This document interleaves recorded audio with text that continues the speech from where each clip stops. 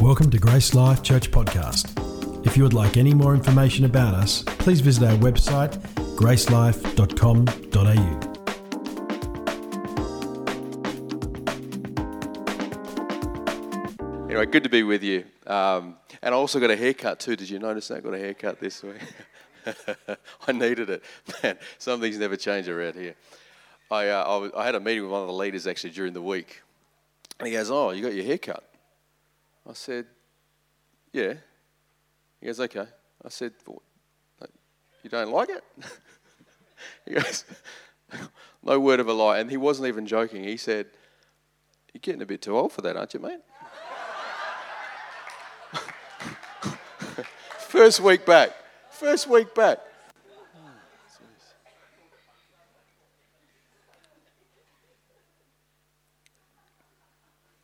It's a good thing I don't really care about the opinions of people.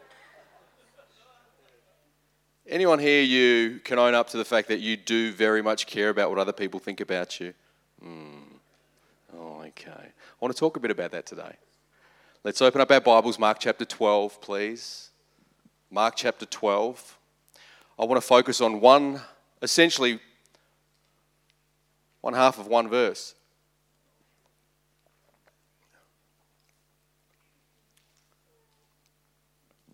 But before I do that, let's pray. Father, we thank you for the ministry of your Holy Spirit through the amazing, incredible, and fallible Word of God. And we thank you that the heart of the Father will be not just seen, but experienced today. In Jesus' name we pray. Amen. Mark chapter 12.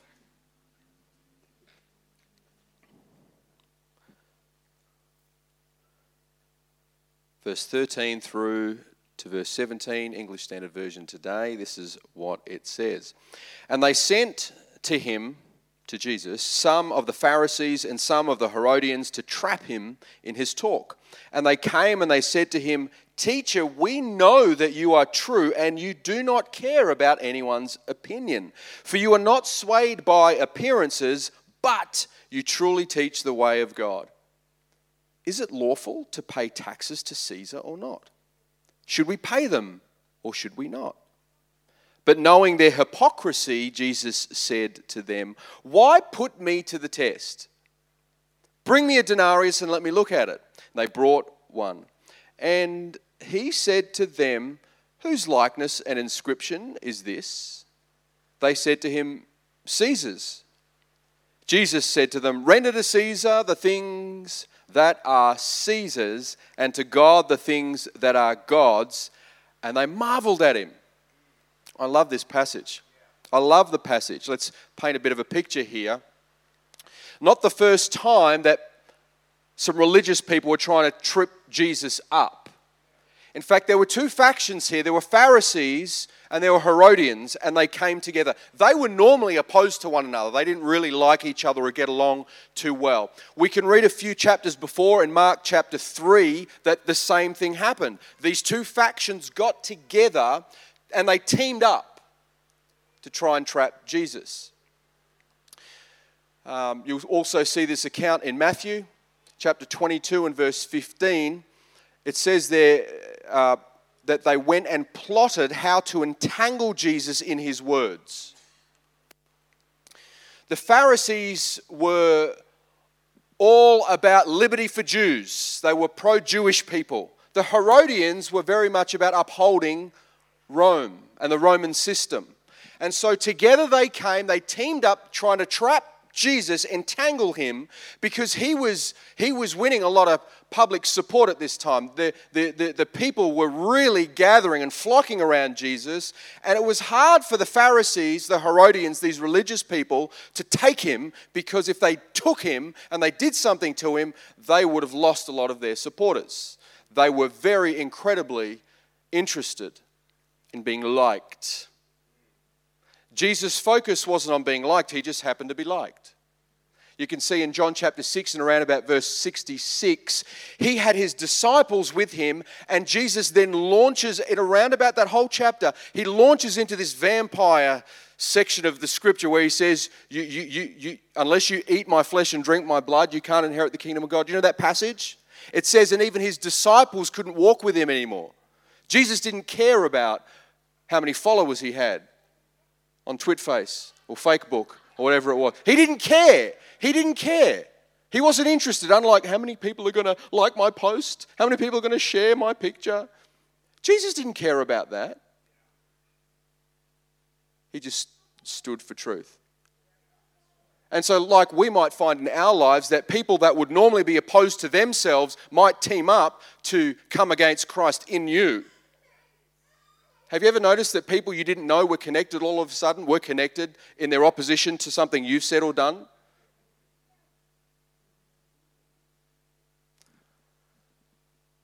And so,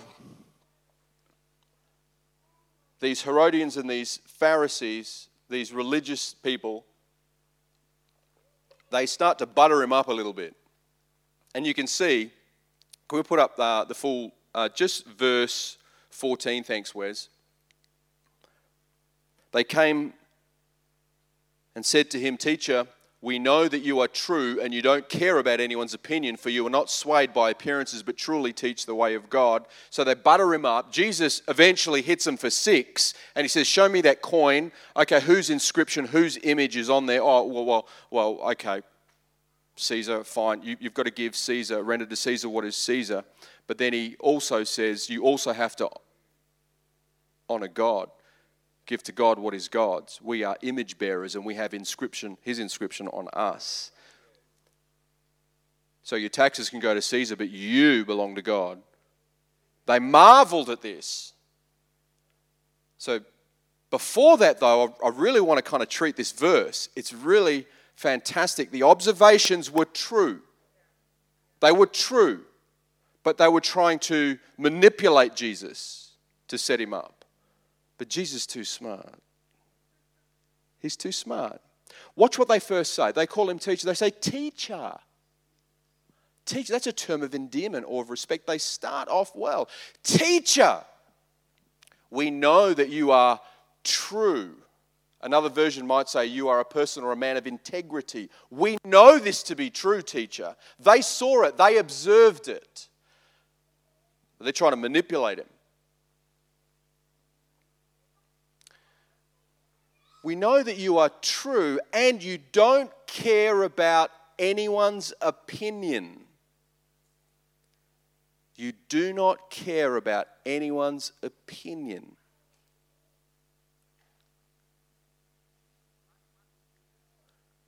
"For you are not swayed by appearances." You're not swayed by appearances. "But," and I've emboldened that word, "but." I love the buts of the Bible. "But you truly teach the way of God." And that's an important addition there. You don't care about what people think. You don't care about their opinions. You're not swayed by appearances, but you teach the way of God. Because I don't believe you can truly stand for God and speak truth if you do care about people's opinions. We've got to make a decision, church. Whose opinion matters to us? Your boss at work, your parents, your spouse, your neighbor, or God's?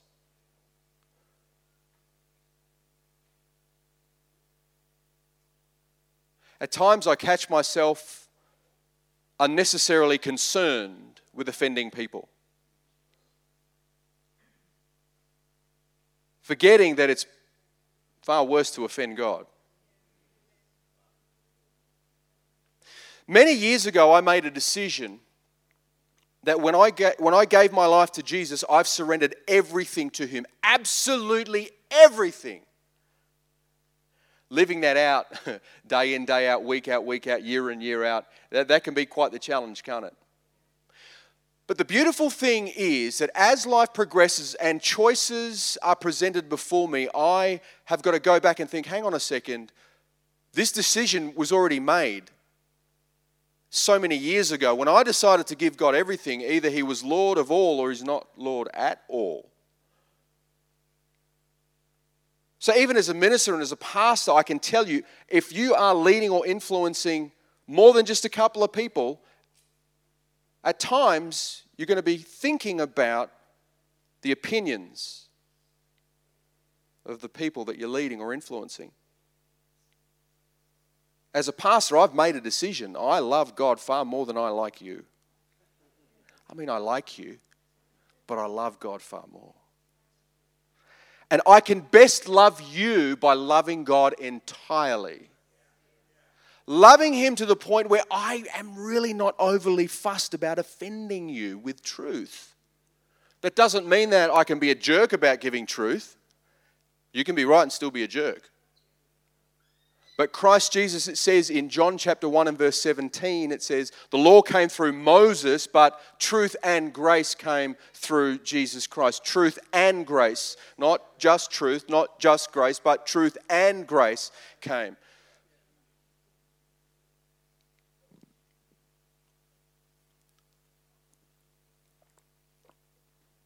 Lord, would the church stand for truth? We've heard from chaplains that are wrestling with what is truth and how do I convey truth. We live in a woke culture at the moment. You know, there's a war on truth at the moment. Turn the TV on. There's a war for what's true at the moment. There's a war on.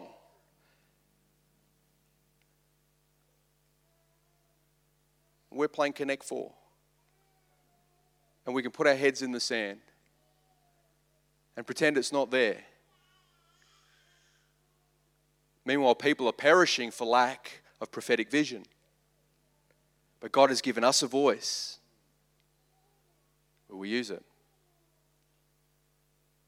I watched Australian T20 team get flogged yesterday. The captain, Pat Cummins, going 0 for 42, I think it was. I must confess, I didn't feel overly bad because Pat Cummins was buying into the woke culture recently, making these comments about, how vindictive am I? Lord help me. We have athletes, be it Pat Cummins or was it Liz Watson from the Netball Australia team, making these comments, these getting involved with politics. I'm there to appreciate your sports. I don't want to hear about your political bias. Now I heard that was it Gina Reinhart just yesterday pulled $15 million worth of funding from her company because Netball Australia decided to play games and play politics. This is the woke culture.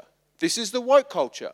The woke culture, what's hip and what's happening and how are we going to be relevant? Oh, well, Alinta Australia, well, they do mining and there's fossil fuels, says Pat Cummins. Meanwhile, he flies first class all around the world. Okay, it's been 2 months. You're going to have to excuse me here. It's been a long time. We'll have to edit that off the video. Okay, all right. What about Essendon, the CEO from Essendon? Hey, should we start on this guy? Should we do it or not? Andrew Thorburn, the CEO, he was appointed 24 to 30 hours later, he had to force resignation. Andrew Thorburn. Why? Because they realised that not only was he the CEO of Essendon, by the way, previously CEO of National Australia Bank. They found out that he was not only the CEO of the Essendon Football Club, but also the the chairman of the board of a local church called City on a Hill, an Anglican church in Melbourne. Well, what did he say? Well, he didn't say anything. What did he do? He didn't do anything.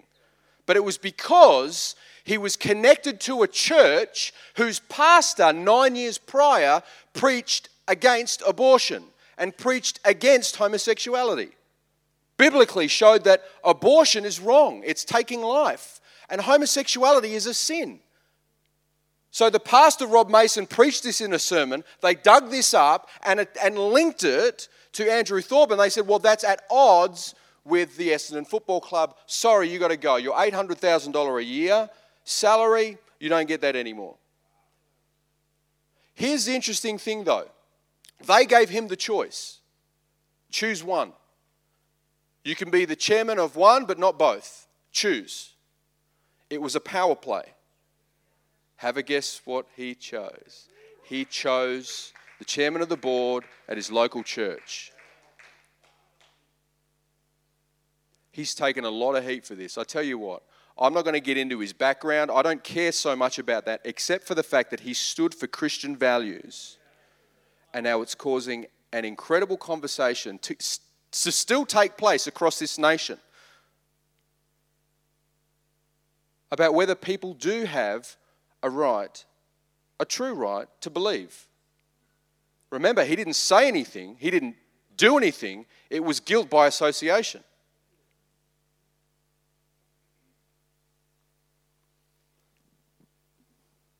The Premier of Victoria said this: those views talking about homosexuality, I'm going there today.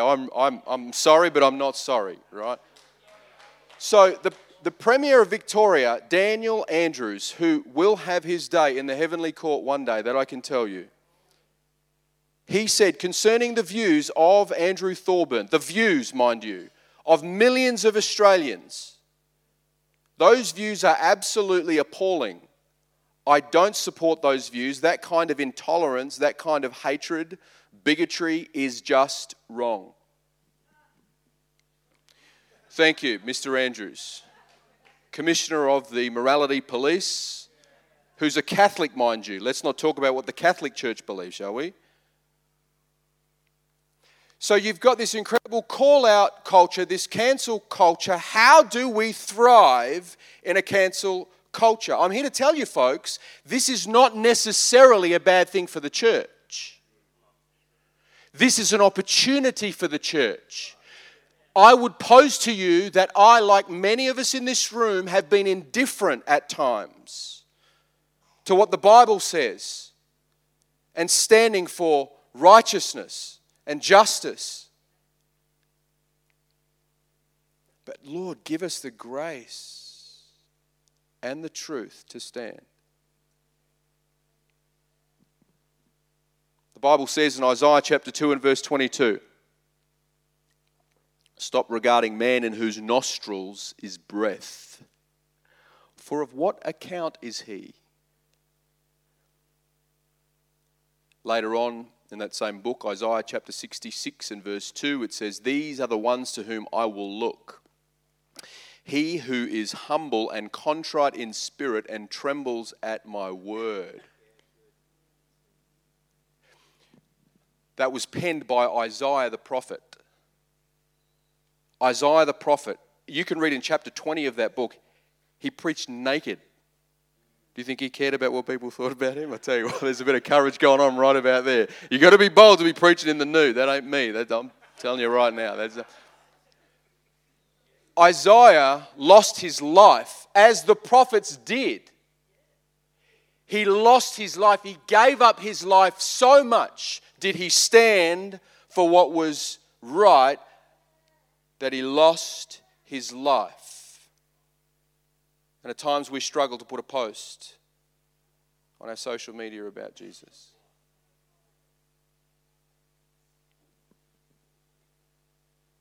How can I love people well? I've just got to work out, God, I love you more. You're my everything. Of what advantage is it that we gain the whole world but we lose our own soul? Galatians chapter 1 and verse 10, Paul writes this at the beginning of the book to the Galatians. He says, for am I now seeking the approval of man or of God? Or am I trying to please man? He says, watch this. If I were still trying to please man, I would not be a servant of Christ. It can be one or the other, but not both.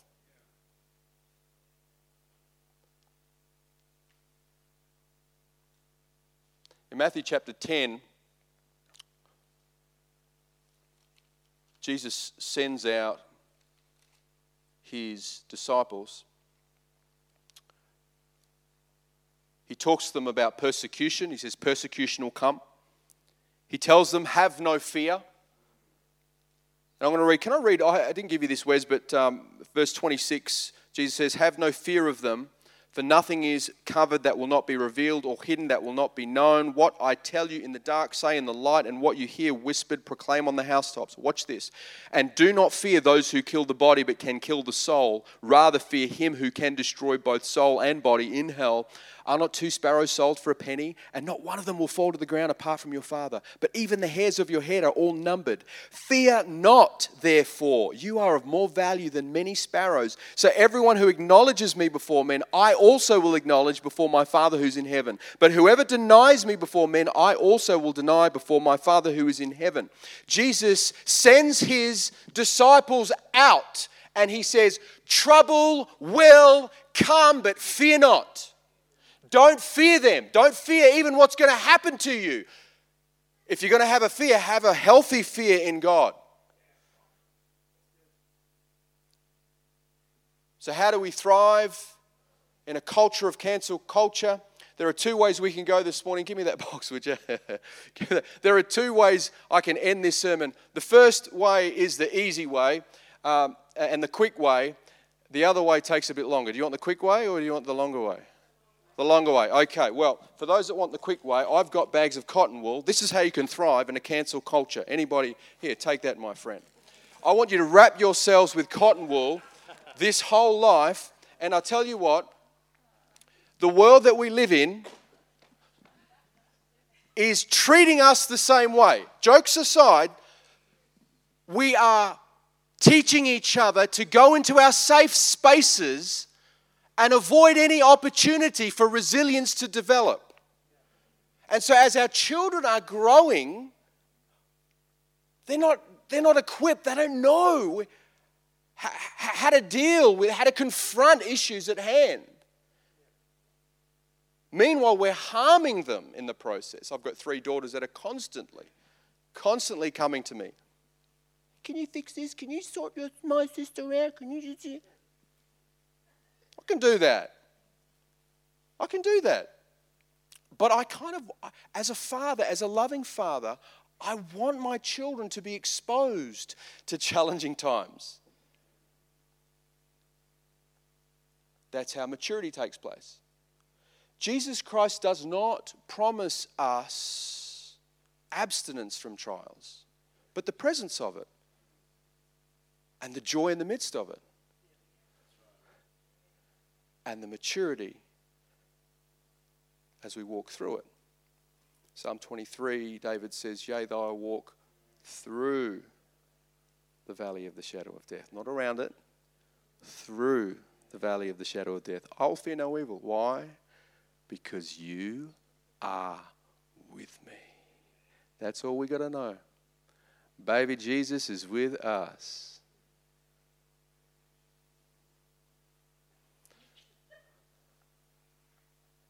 So if you're taking notes and you haven't already, write this down. Disregard the need to be liked and embrace the fact you're already loved. You're already loved, and that's all that matters. Jesus knew this. Before his public ministry, he heard the voice from heaven say, "This is my Son in whom I'm well pleased." Once you know that you know that you know that you know that you're loved in Christ Jesus and there's no condemnation and there's no separation,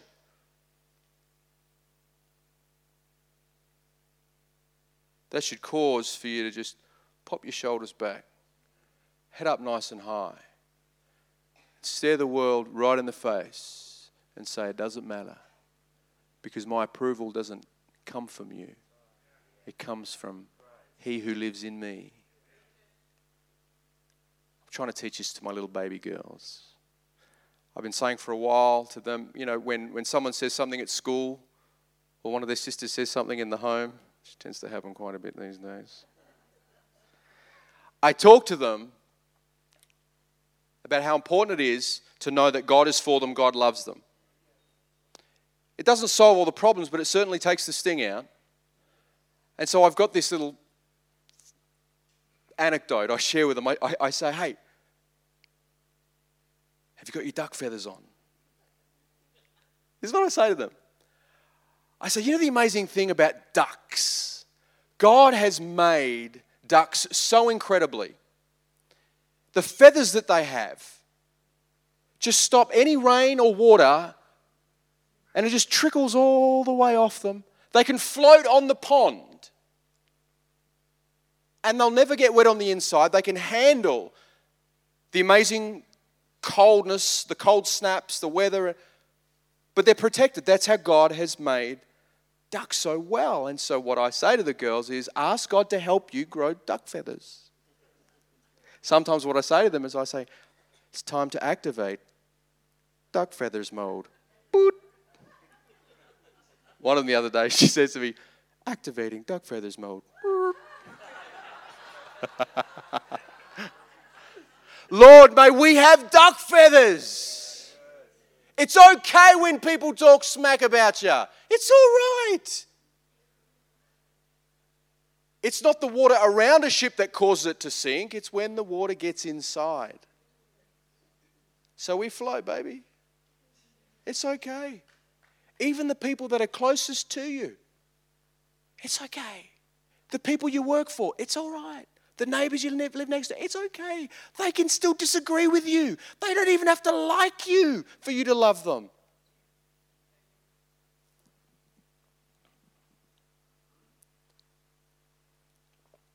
And so we learn this through a revelation of our identity. Identity is far more important than popularity.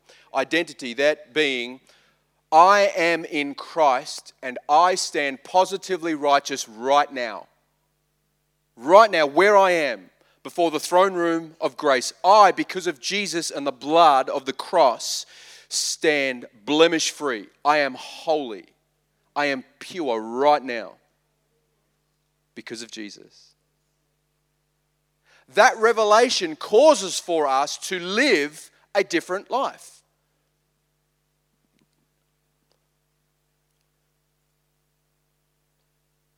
So we don't need to live for the approval of others. And if we can learn to live that way, not seeking the approval of others, then we can't die by their criticisms either. If I don't live for your acceptance, I won't die from your rejection. I'm good, baby. Because of Jesus. In and of myself and ourselves, but with Jesus. So first point, disregard the need to be liked. Embrace the fact you're already loved. Second point, live in the fear of God and you won't have to be afraid of anything else. Live in the fear of God and you won't have to be afraid of anything else. Proverbs 29 verse 25 says, the fear of man lays a snare, but whoever trusts in the Lord is safe. So how else can we get rid of the fear of man? That thing deeply entrenched within us that lives to make others happy. And we spend money that we don't have to buy things that we don't need to impress people we don't even like.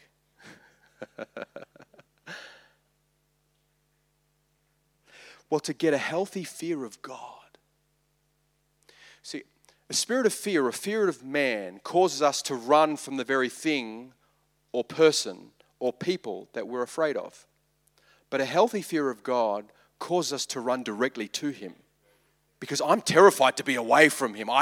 He's too good. How can I be anywhere else but with Him? I fear Him. I am in awe of Him. He is amazing. I don't want to be anywhere else. And so to live in the healthy, right fear of God is at odds with living with the fear of man.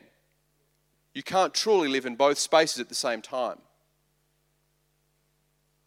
Father, may I have a healthy, holy, awe-filled fear of you. Proverbs is full of the benefits of a fear of God. Here are just a few.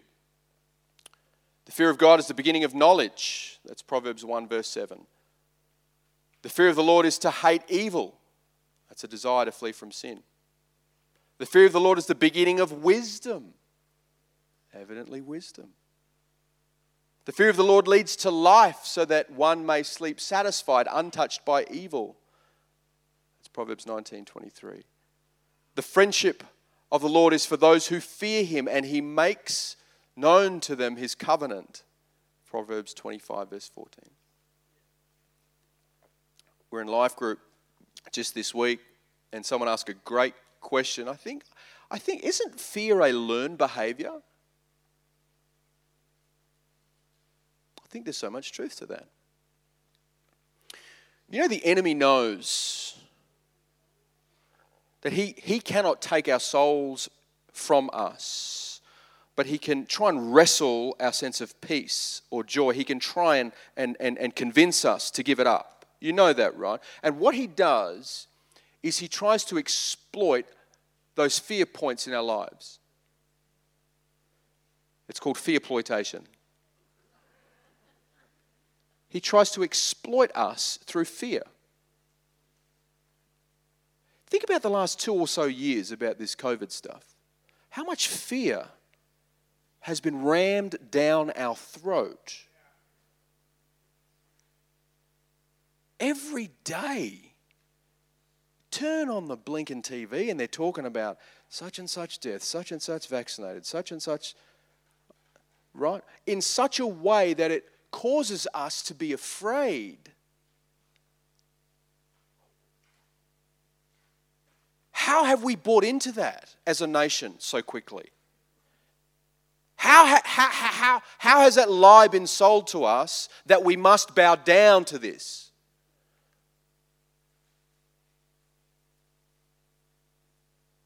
It's a virus. There are many viruses, but this particular one, it just seems like through every channel and every means, all of a sudden we're hearing the same talking points across the world, causing people to just, please, I don't want to get this. I don't know. So it's almost like the fear of God for many of us has gone out the window.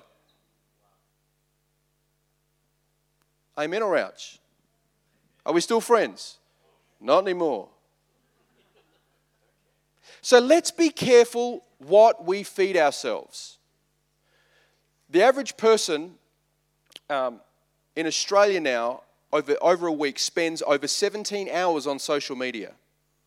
That's 147 minutes on average on social media. I ain't going to lie to you. I love the prank videos on Facebook. But how much of that have I seen time and time again, especially the last year or two, about problems in the world? This is happening over in the Ukraine. This is happening over in the Middle East. This is happening over in Africa. All those things are real and they happen, but what does that do to my heart? Oh no. So we've got to be vigilant. Don't turn a blind eye to the reality of what's happening in the world, but the greater reality is Him who lives in me. Let's be mindful that we are what we eat. Just like we've got to, with our physical diets, we've been eating ice creams, remember? In the same way, we've got to be mindful what we're feeding our souls.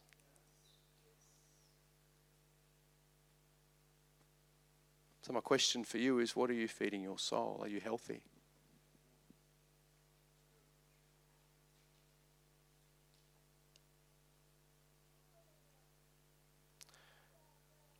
So the fear of God is the healthy antidote, Lord, that we would have the right fear of you, and as we really believe that you're in control, we should never, ever be afraid. God hasn't given us a spirit of fear, but of power and love, of sound mind or self-control. Yeah, that's 2 Timothy 1:7. Final point. Boldly stand for truth and never compromise. Never. Let's go back to that verse in Mark Teacher, we know that you're true and you don't care about anyone's opinion, for you're not swayed by appearances, but you truly teach the way of God. Not sometimes, not partially, but you truly teach the way of God.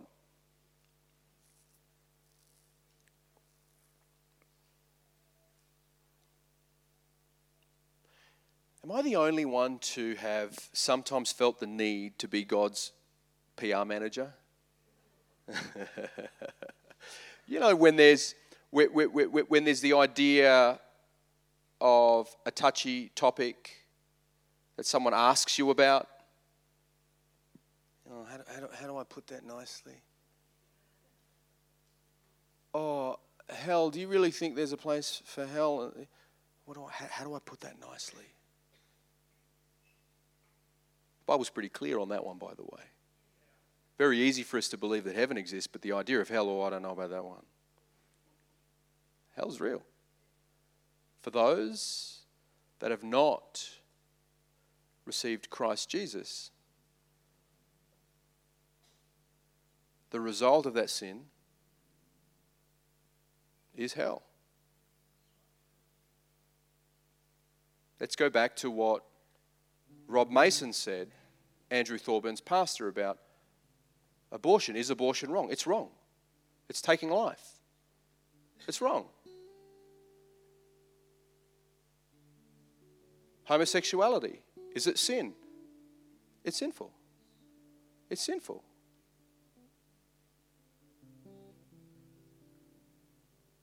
You need to know you're in a church that believes in the Bible. What we're talking about, though, this is not radical. This has been accepted for so long. All of a sudden, we've changed. Oh, we've moved on. We've progressed. Who's changed, God or us? Is God's definition of what's right and wrong changed?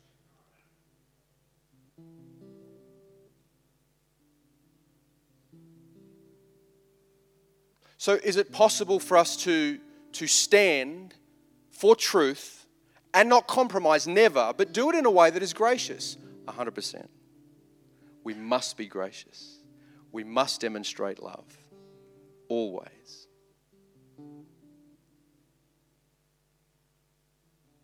I find it crazy, particularly as a father now with children, what's happening in our schools. They're not allowed to vote until they're 18. But in many schools, even without parents' consent, children can be transitioned from one gender to the next. Give me a break.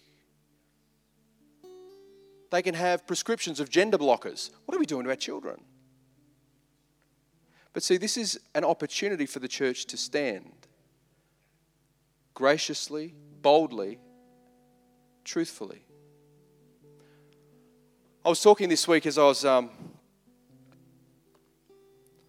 in a school with Beryl, who helps out in a children's ministry, and we were doing a week of honour, and she was telling me about her daughter, Megan, who's now 14, and the conversation started as she's bragging about her daughter, Megan, and I called Megan this morning just before the service, just to check that I was okay to share this story, and Megan wrote a paper on Christian persecution. The teacher liked it so much that she asked for a copy to send to other teachers. That's not so much the braggy bit. That's good. But then I started asking some questions. Megan, for the last 2 years, since she got to year 7, which is high school in her school, where she is, her and a couple of friends have been under quite a bit of persecution for believing what the Bible says about homosexuality. She's in a Christian school.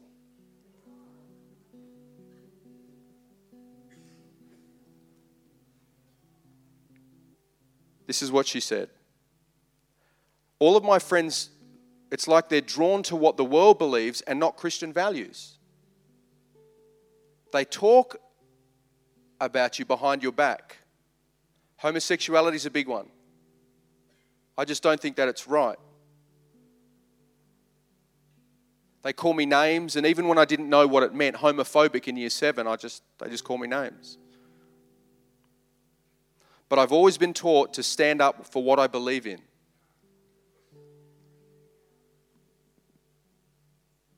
She's now 14. Lord, may we have the same courage. How is it that at times we can grow out of that boldness? At what stage do our spines start to shrivel and shrink? I want to finish by talking about Ignatius of Antioch.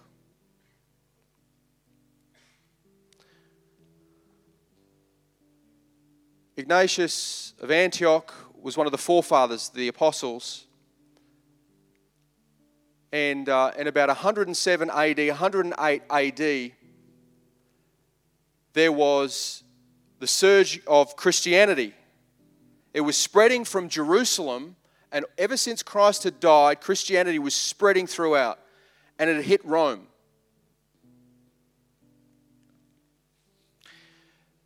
Now, Christianity was quite a threat to Rome because the Roman Empire had a different idea of what power looked like. Christianity's idea of power was very different. And it was threatening the strength and the power and the structure of Rome. Rome had many different gods, but there was something different about this Jesus. And so Ignatius, as one of the forefathers, were one of the people that were taken to the Colosseum, who at the time in Rome, they were, in an effort to stop the spread of Christianity, were taking Christians and feeding them to lions. Do you know there are historically some really interesting stories about these Christians being fed to the lions? Some stories say that lions at times would come and lay at the feet of these Christians. At other times, there were Christians that were ready before the lions came out and would look at the crowds and say, "We love you, we forgive you." Ignatius, one of the forefathers, came out. He eventually died. He gave his life. And the interesting thing about these Christians were, it's noted that they considered it a privilege and an honor to give up their lives for the sake of Christ and not deny. It wasn't long after Ignatius and a few others that they stopped the slaughtering of Christians through lions because they found that Christianity was spreading even faster. See, the Christians stood for truth and they didn't care about the opinions of people, but they were gracious and loving at the same time. They weren't jerks about it. Here's a call for us to not be jerky. And that response caused many to be saved, to be born again. And Christianity spread like wildfire through the Roman Empire. Whatever plan or tactic, whatever strategy the enemy has, you need to know you cannot stop God's kingdom from flourishing. No matter what happens out those doors. You think you could stop Jesus? No. In fact, it's in the midst of persecution and opposition historically that the church has flourished. Oh Lord, would we just see the opportunity in front of us? As we finish today, I just want us to ask for two things. We're going to ask God for fear to leave and boldness to come. Fear to leave and boldness to come. In the Acts of the Apostle, the book of Acts, we can see the Christians when they were persecuted and under affliction. You know what they prayed for? Boldness. They prayed for boldness. Boldness to preach the gospel. Here we go, Acts chapter 4. As they're praying, they say this, now, Lord, in verse 29, look upon their threats and grant to your servants to continue to speak your word with all boldness while you stretch out your hand to heal, and signs and wonders are performed through the name of your holy servant. And when they had prayed, the place in which they were gathered together was shaken, and they were all filled with the Holy Spirit, and they continued to speak the word of God with boldness. Let's stand together.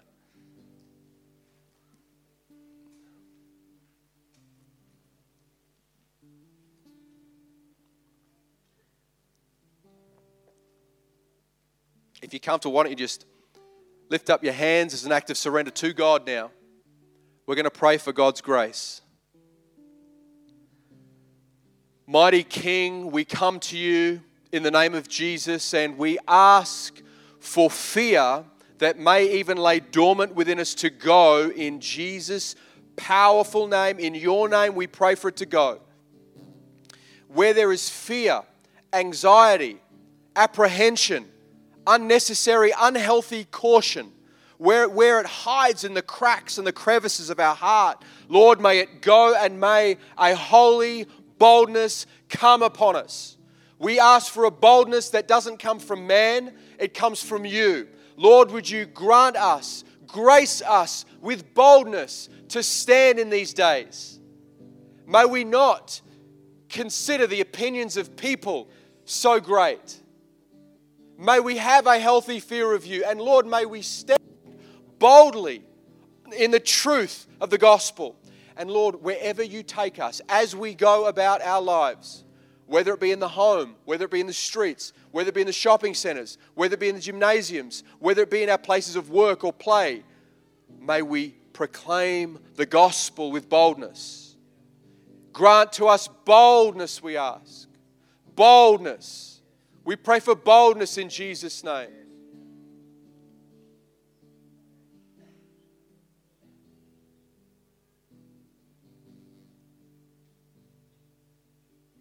Yes, Father, I do pray fear be lifted and thrown into the sea. And may we cloak ourselves with the boldness of Christ Jesus, who boldly went to that cross on our behalf. He boldly faced up to the persecution and eventual execution. He gave his life for us. May we have that kind of boldness. That's the boldness I want, Lord. We thank you. In Jesus' name. We hope you've enjoyed listening to this podcast from Grace Life Church. For more information about us or any of our services, please visit our website at gracelife.com.au.